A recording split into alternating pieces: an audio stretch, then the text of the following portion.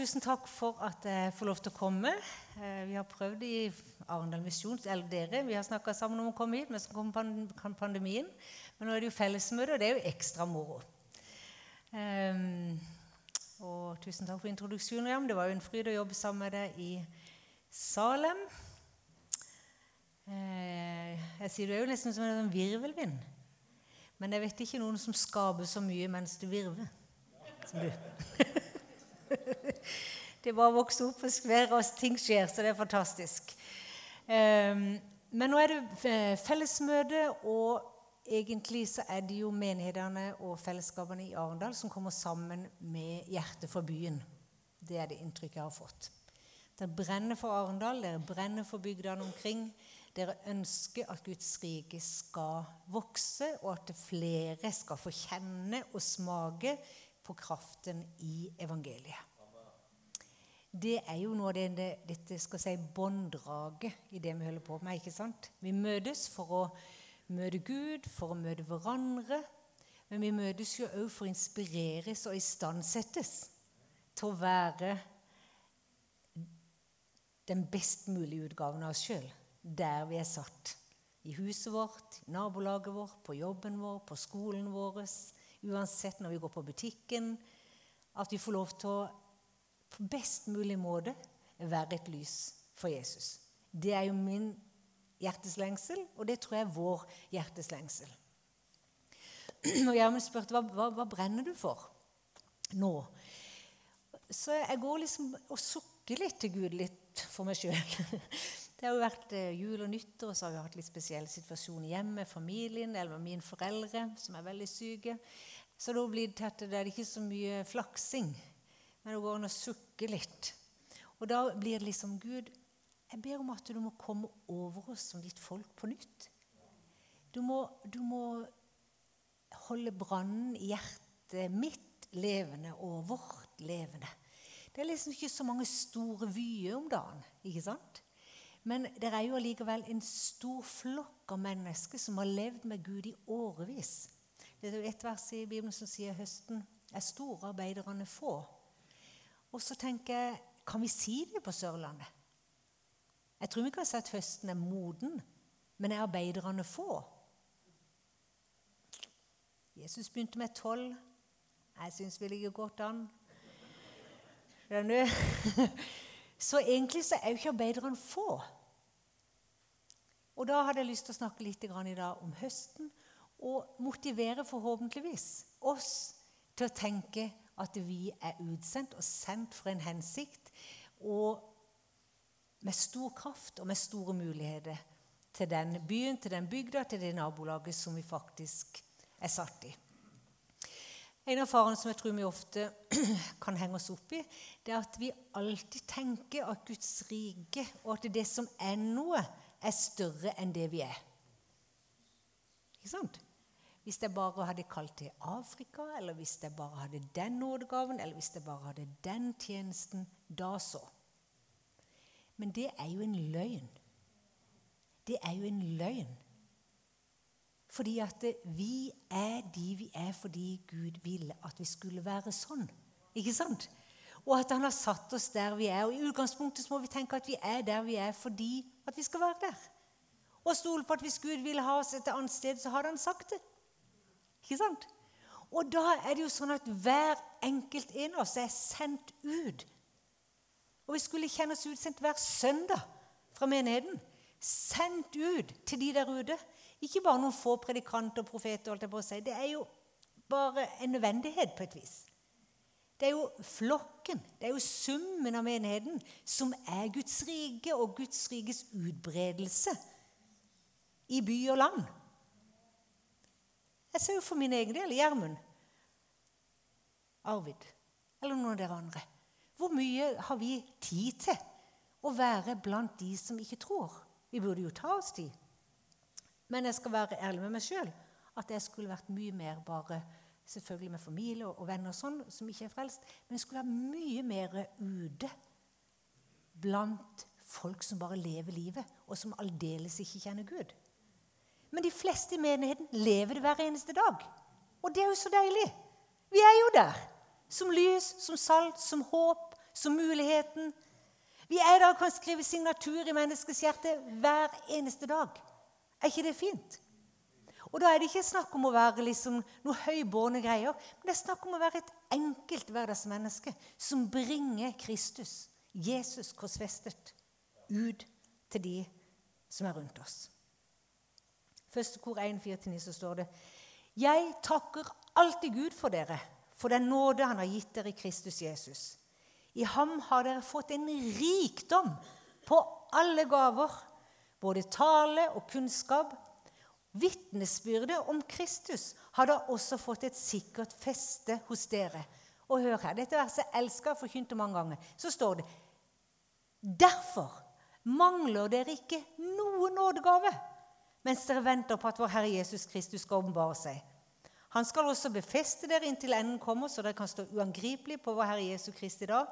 Gud er trofast, han som har kalt dere til samfunn med sin sønn, Jesus Kristus, vår Herre. I ham har dere, vi, fått en rikdom av gave. Jeg tenker, hva mer venter vi på i 2023? Hæ? Det er ærlig talt. Vi kan jo ikke sitte som spurunge med åpen munn i 20 år til. Skjønner du? Skjønner du? Litt sånn. Vi skal jo være tørste. Jeg tørster veldig. Jeg er kjempetørst. Men skjønner jeg mener? Vi må kjenne på rikdommen som vi allerede har fått i Kristus. Så har det vitnesbyrd om Kristus. Han korsfestet. Han oppstått. Han døde for våre synder. Han som ble alt vi er for at vi skulle være rettferdige innenfor Gud. Han som har gitt oss den hellige ånd. Han har ikke bare gitt oss en eller annen slags ånd, men vi har fått hans fars ånd i våre hjerte. Vi har fått en levende Guds ånd i våre hjerte. Og vi har fått lov til å kjenne hva det vil si å bli renset i Jesu blod.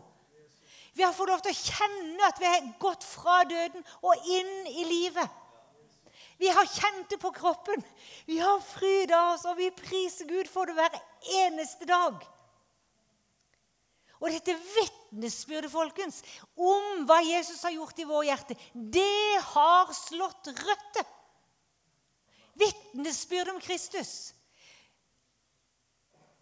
Jeg tror ofte at vi glemmer storheten i evangeliet. Det vi ikke har der, det har vi ingen steder. Ikke sant? Alt vi trenger og behøver for dette livet og det som kommer, det er hva Jesus gjorde på korset, og hva han gjorde når han sa det fullbrakt, og hva som skjedde når han stoppet opp igjen fra graven den 3. dagen. Det er alt vi trenger for alle våre menneskelige og åndelige lengsler. Det er veldig viktig at vi bare i denne tida, hva brenner for? Jeg brenner for at vi skal feste våre røtter, vår identitet i evangeliet. Da vil mye, og jeg vil si all liberalisme, blegne. Det er jo i fravær av oss på en måte holde varmt hvorfor Jesus døde, at vi tillater liberalisme og bare infiltrere. Jesus døde fordi at broa mellom menneskeheten og Gud hadde kollapset. Ikke sant? Min onkel var sjømann, og han var på et skip, jeg husker ikke hvilket type skip, han var mekaniker, og de kjørte i Sverige, og husker jeg for mange år siden, det var et skip som kjørte inn i bro der, og broa kollapset. Han kom hjem og fortalte hvordan han så den ene bilen etter den andre bare kom. Og all nødetat og anrop til politi og alt som kunne være med å stoppe flere fra dette stupet ble satt i gang. Det var toget, det var skodd, ikke sant, så de så ikke, så noen fortalte liksom at de var den siste bilen som fikk stoppet, de bare så bilen velta ut over denne broa. Og den følelsen han hadde der, vet du, å vite at denne broa er borte. Men folk vet det ikke. Men det er jo det som er tilfellet. Og derfor Jesus kom. For broa mellom menneskeheten og Gud Fader i himmelen, som elsker alle mennesker med en evig kjærlighet, er knust. Ikke sant? Og hvorfor kom Jesus? Jo, for å legge korset, skal jeg si, for å bruke det bildet, som en ny bro fra Gud til mennesket. Og det finnes ingen menneske som kommer til Faderen uten ved Jesus Kristus. Det finnes ingen som er så rettferdige. Det er ingen som er så prektige. Og det er ingen som kan ta på seg å være så vis at han kan tilsidelegge Guds løsning for menneskets frelse og redning. Eksisterer ikke. Og hvis vi skulle brenne for noe, så var det om å stå på Guds ord i den tiden vi lever i. Og la evangeliet brenne med full fyr i våre hjerter. Da mangler vi ingen nådegave. Da har vi noe å gi til en verden som roper etter redning. Unge mennesker, voksne mennesker, eldre mennesker, roper etter evangeliet. Roper etter mennesker som har fått et forvandlet liv, som har fått et forvandlet hjerte, som har lagt ned sitt eget for om mulig bringe Kristus inn i en og annens verden. Det er jo det vi holder på med. Å bringe Kristus, litt av Jesus, hver dag til en og annen, på vår enkle vis. Bare på vårt enkle vis.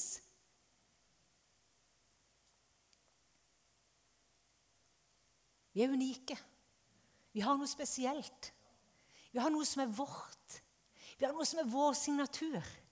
Det er noe vi kan, noe mer enn noe annet. Det er noe vi liker å gjøre mer enn annet. Det er han vi lever, rører oss og er til. Det er han. Guds ånd. Vet du ikke at du er et tempel for Guds ånd, og at Guds ånd bor i deg? Han kommer ikke bare på besøk når vi er på møte. Sant? Det er jo så fint. Han bor i oss. Han har tatt bolig. Han har jo tatt bolig i våre hjerter. Det betyr at når vi går hjem i kveld, så bor han i hjertet. Det betyr når vi legger oss ned og søver, så bor han i hjertet. Det betyr at når du går på jobb i morgen, så har du en gjest i huset ditt, i hjertet ditt. Han bor der. Han bor i mitt hjerte. Og jeg tenker vi skulle være så frimodige. Vi skulle være så, hva skal jeg si, bevisste. Jeg tror mange ganger vi føler oss så små, så ubrukelige, og så lite, og så sammenligner vi. Det er fantastisk fort gjort å sammenligne. Jeg kan jo se på Gjermund sine styrker, og så sammenligner jeg det med mine svagheter. Ja vel, så går det jo rett ned. I stedet for å tenke, Gud, hva var det du hadde gitt meg igjen? Hva er det som er min signatur? Hva er det som er mitt hjerte? Å ja, Jesus, kom, fyll det. La det være meg da. Masse en ikke kan. Masse en ikke får til. Masse en ikke har økonomi til, eller evne til, eller intelligens til. Det er en haug av ting. Jeg kunne skrive brev herfra til Flekkerøya, ikke sant? Ingen problem. Men det er noe. Så hva har du i huset ditt?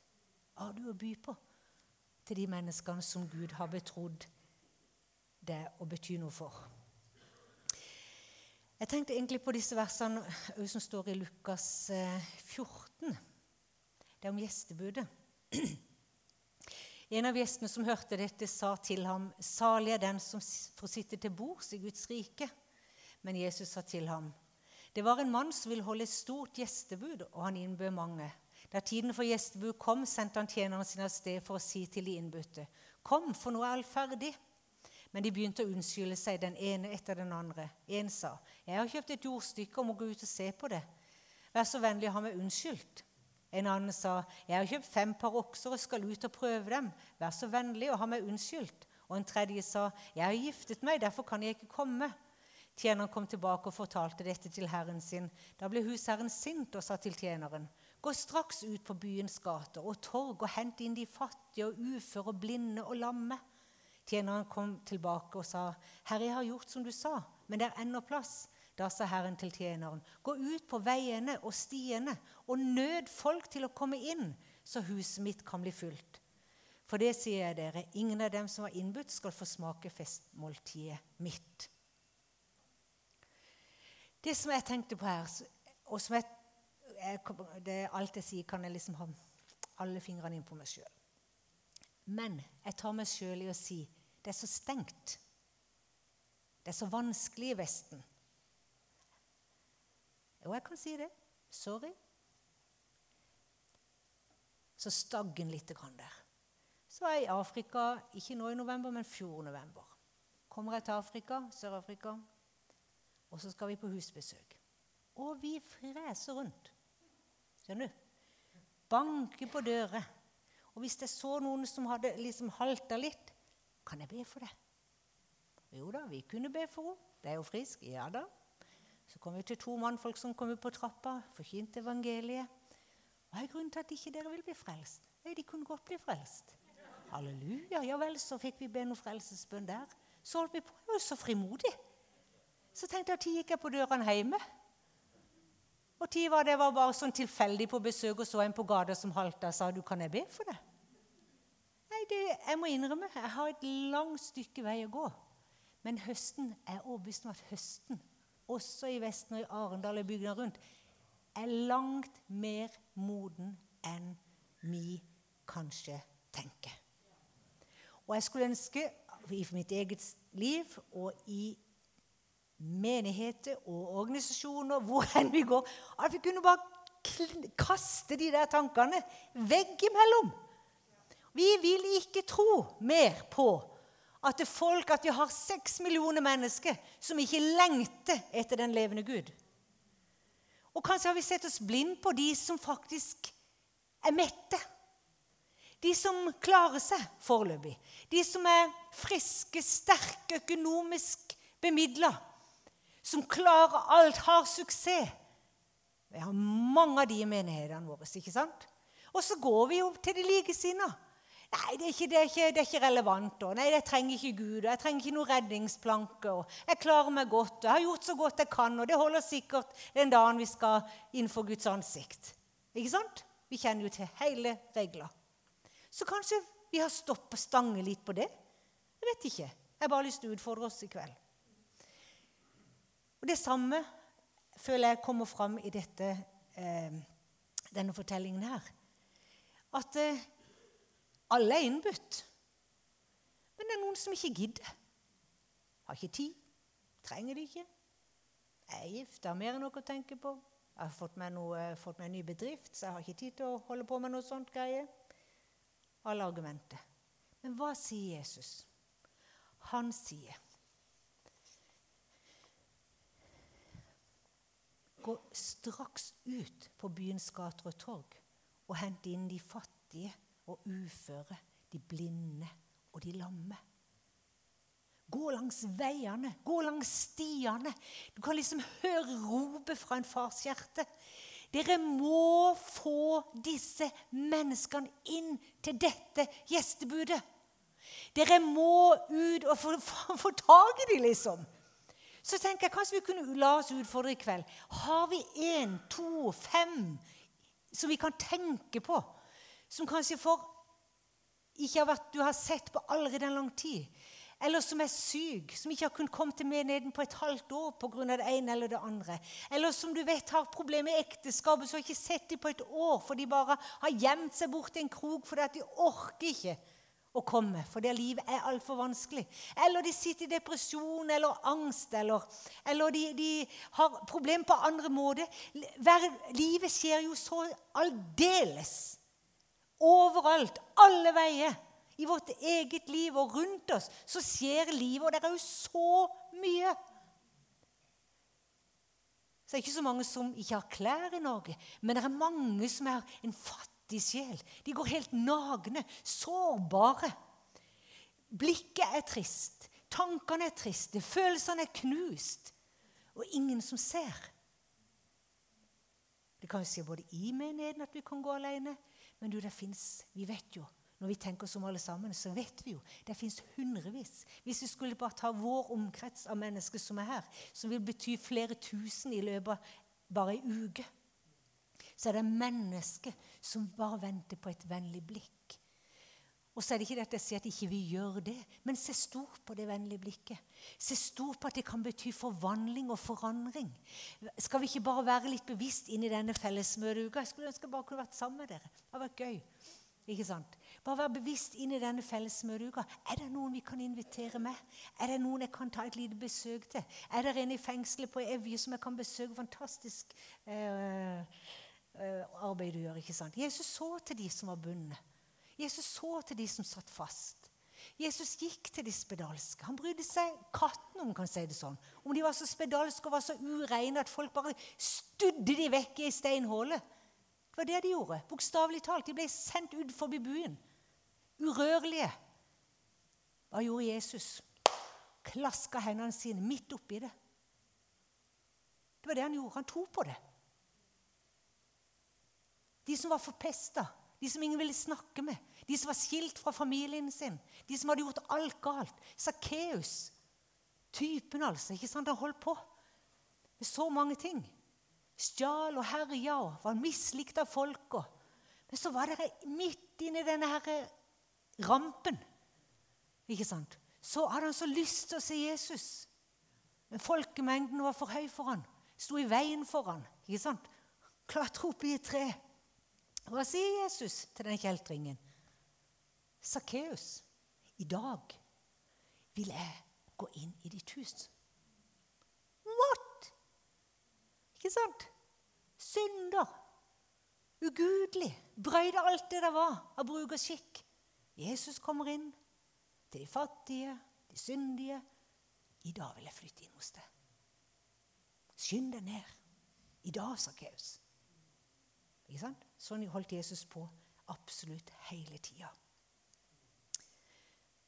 Så tenk om vi kunne høre ropet fra menneskene som Jesus hører. Tenk om vi kunne høre ropet fra de fortapte. Tenk om vi kunne se for oss at det er et stup der, så noen må være med å redde dem. Noen av dere har sikkert vært med å få lov til å lede noen inn til Jesus. Det er jo liksom finalen, det. Ikke sant? Men det som er sannheten er jo at hvert menneske vi møter vi jo på en tidslinje i livet deres. Ifra fødsel til de tar imot Jesus, eller til død. Ikke sant? Og det å se så stort på at ja, men da fikk jeg være den biten, og så fikk jeg gi en lite drøpp der, og så fikk jeg si et lite ord der, eller så fikk jeg bedt en bønn der, og så fikk jeg gitt en klem der, så fikk jeg lov til å gjøre noe der. Så vet vi jo aldri tid det. Husker en gammel mann som heter Toralf. Jeg jobber på nødbolig for menn i rus. Veldig fint. Der var det en av det er ganske mange år siden. Men han var en av de, altså det er jo nesten ikke sånn lenger, men de bodde jo i container og trappeoppganger, og det var jo bomse, ikke sant? Og de kom inn hver dag 7:00, og Toralf kom inn. Og han fortalte om at han hadde kristne foreldre og besteforeldre, og de ba for han. Og liksom vi hadde samtaler rundt dette her. Så var det en dag så kom Toralf på kjøkkenet. Og så begynte vi å snakke igjen, og så tok han fram åndelige ting, og så fikk vi en god prat igjen, og så sa han, nå vil jeg ta imot Jesus. Det var en privat svær mann, vet du, 2 meter, en brann og en type. Vet du, han kneler ned med kjøkkenbenken der, vet du. Og ber sin modige bønn til sin skaper. Det var jo et fantastisk øyeblikk for meg. Men så tenkte jeg, der har du besteforeldre som har bedt. Der har du foreldre som har bedt. Da har du en haug av mennesker som har evangelisert for han, og hjulpet han, og elsket han, og holdt på med Toralf. Ikke sant? Men der bøyde han sine kne. Etter 14 dager så døde han. Ikke sterkt. Så vi vet aldri. Jeg har ikke så mange av de historiene. Men det er fint. For vi vet aldri hvilken rolle vi spiller for den ensomme, for den fattige, for den syke, for den bunne, for den forlatte, for den fremmede, for den som ingen ville se på, for den som var foraktet fordi de ting gikk i stykker. Tenk hvis bare menigheten kunne være hva skal jeg si, Jesus tiltrakk seg jo all verdens av folk. Alle mennesker. Alle syndere, alle slags syndere. Det var ikke som om han var et trekkplaster på en måte. De bare kom.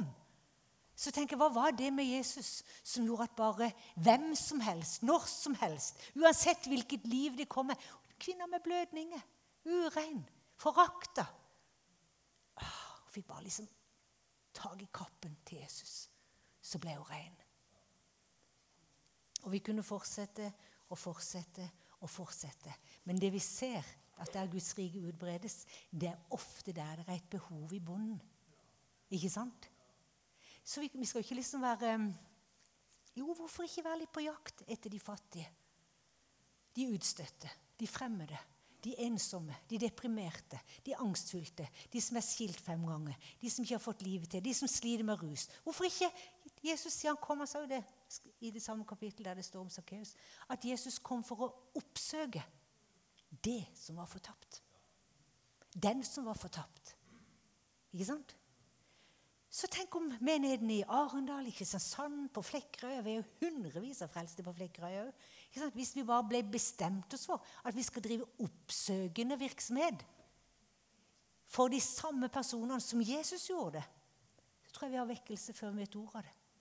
Vi har under før vi vet ordet av det. Vi har helbredelse før vi vet ordet av det. Fordi vi spør, vi oppsøker, vi henter de inn. Ikke bare nødvendig, vi kan ikke sikkert at vi kan begynne å invitere de inn til menigheten. De får jo fullstendig panikk, folk. Men kan invitere de på en kafétur, eller kan invitere de på sette seg ned på en benk med de, eller gå en gåtur, eller bare gjøre noe. Jesus ønsker at vi skal være med og bygge denne broa. Vi kan ikke bygge henne. Jesus har lagt broa, men vi skal hjelpe dem til å finne henne. Vi skal hjelpe dem til å komme hjem. Vi skal elske dem så de må bare se han. Vi skal be for dem til at helvetes porter sprenges. Og vi skal være frimodige med at vi har fått Den hellige ånd i våre hjerte som bryter lenkestykker, som setter fanger fri. Det ligger i evangeliet. Det ligger i vitnesbyrd om Kristus som er lagt i oss. Og det er en ånd som har tatt bolig i våre hjerter. Kraften til å løse mennesket ut fra det mest fordervelige. Kraften til å tilse syndenes forlatelse. Kan du tenke deg noe så vidunderlig? Å ha en synder, en som erkjenner sin synd. Gjerne så skitten som bare den. Bare få lov til å si, du Jesus, han ga alt for at du skulle leve. Han ga alt for at du skulle sele av denne syndebyrden. Han ga alt for at du skulle slippe å få det til. Det er ikke så lenge siden jeg hadde en samtale med en person som sa, jeg vet ikke om jeg har vært snill nok. Og jeg kjente bare det bobla på innsida, så tenkte jeg, halleluja for evangeliet. Det var jo akkurat derfor han kom. Vi har en herskare mennesker som føler at de ikke er gode nok. De fikk det ikke til i ungdommen. De passer ikke inn. Det er jo en forvrengning av evangeliet, vet du. Og nå er det for tid å sette det på retta. Ikke sant? Sånn at mennesker kan forstå og kjenne ved å møte oss hvilken kraft det er å få lov til å kjenne Jesus og kraften av det som han gjorde på evangeliet. På korset. Jesus stopper opp for en, og en, og en. Han snakket til multitudes også. Mange, 3000, 5000. Men når vi leser evangeliet, hva var det Jesus gjorde? Han stoppet for en og en. Tenk om vi bare kunne være litt mer bevisste som de all verdens tusen av kristne i området. Og stoppe opp for en og en med en hensikt. Bare en og en, men også tenker jeg vil stoppe opp for deg. Jesus har jo stoppet opp for oss. Så ikke vi stoppe opp for de. Lytte litt. Høre litt. Si noe. Jeg hadde egentlig en litt merkelig dag i dag. Jeg måtte bare si at jeg skulle ordne litt for mamma og pappa og sånn. Og så jeg vet ikke om det var egentlig bare litt godt inn foran denne preken her. For jeg gikk inn på måtte kjøpe noe nytt tøy til mamma, så var jeg inne på en butikk der i Vennesla. Traff jeg der, så måtte vi snakke om forskjellige ting. Plutselig så hadde vi en åndelig samtale. Og hun sa at hun hadde en barnetro Så hun leide liksom etter å holde fast. Fikk jeg bare lov til å gi noen små drypp. At det er jo godt at det er nok det som Jesus gjorde. Vi må slutte å streve. Så fortalte jeg mitt eget vitnesbyrd når jeg var ungdom. Da, vet du. Jeg tog av på meg korset alt det som jeg synes jeg fikk livet til. Fysisk. 15 år, vet du. Av med korset så var jeg jo litt rampet også, så du vet, det føyk jo rett som det var. På, så var det en grei uke på med det igjen. Så lovisk, vet du. Jeg skjønner ikke en kan bli så lovisk som tenåring. Men jeg sier det bare, når jeg vokste opp i noe. Så min far spurte når jeg skulle på Flåklypa, tror du Jesus ville meg gå med deg inn der? På kinoen. Om jeg kunne gå på kino, ja. Tror du Jesus kan vel bli med deg? Så gikk jeg, så rampet var jeg da. Jeg burde jo ha blitt livredd. Men ikke sant, det hang jo litt i. Og så var det liksom på butikken. Helt sånn, hadde ingen tanke om oss å si noe. Men det bare la seg til rette. Gikk jeg inn på Meny, så traff jeg der som hadde mistet datteren sin i mai. Ja, ellers så ble det en sånn trøstens samtale. Og så var jeg på besøk hos mamma og pappa, og så kom der en kusine der som jo bærer barnetroa. Og så er jo pappa er langkommen, jeg vet ikke hvor lenge han lever. Og så fikk jeg sagt det, og sånn her han det sa, og så sa jeg, nei, han sier det, jeg har ingen uroligheter, sier han. Det er jo så nydelig for oss, vet du, at man kan jo bare takke Jesus veldig. Men så sier det så godt han har Jesus, for da kan han være trygg. Ja, så var det ikke så mye, men litt her og litt der, tenkte jeg. Men det er ikke alltid sånn noen dag, jeg kan love dere det. Men det ble voldsomt i dag. For jeg kunne ikke gå noen plass uten at jeg traff noen som det ble noe med. Men det var jo godt å ha noen ferske manner på talerstolen.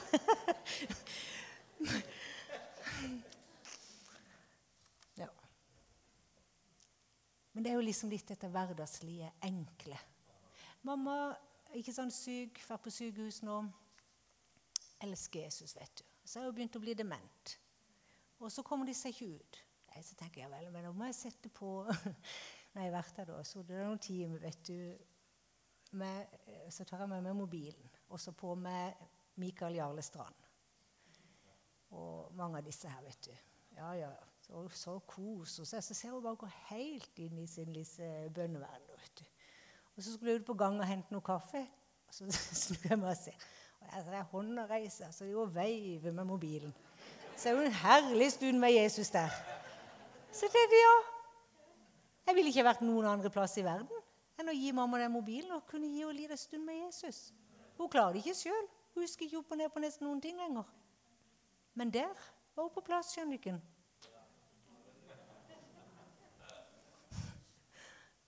Så litt av det enkle, hverdagslige, som bare alle lever hver dag. Og som ikke jeg tenker på noen måter ikke vi gjør. Men bare tenk at alt dette, når vi gjør det mot en av disse minste, så gjør vi det mot han. Det er det som er.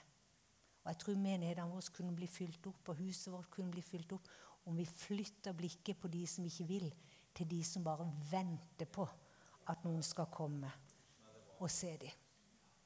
Venter på noen som er villig til å stoppe opp litt, som har tid til å ha noen litt raring i en vennegjengen.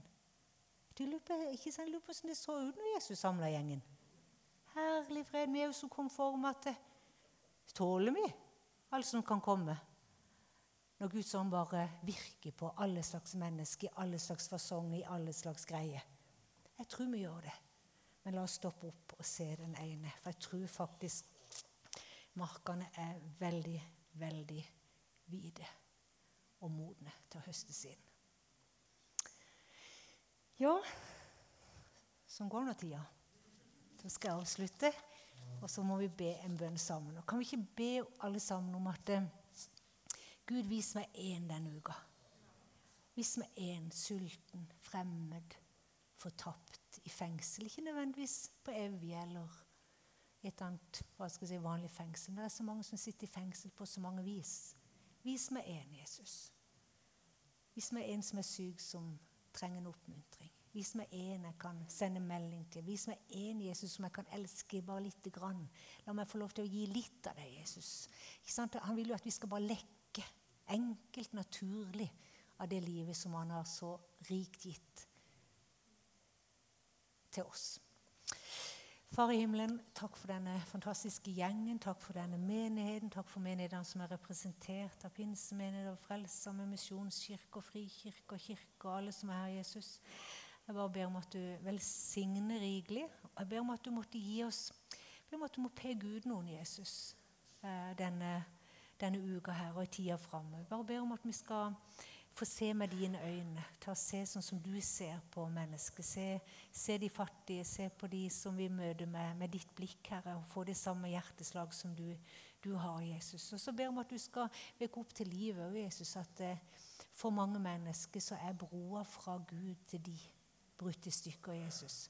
Så jeg ber også at det må være en driv oss, Herre Jesus, at det 2 utganger av livet, og at vi ønsker så mange som mulig opp på den broa som du har lagt, Jesus Kristus. Så vi bare ber om nåde, ber for Håkon og for de andre som skal tale og lovsanger Jesus. Bare velsign. Vi ber om et hellig nærvær der, Jesus, som forvandler oss og som forandrer stedet vi bor på, Jesus. Amen.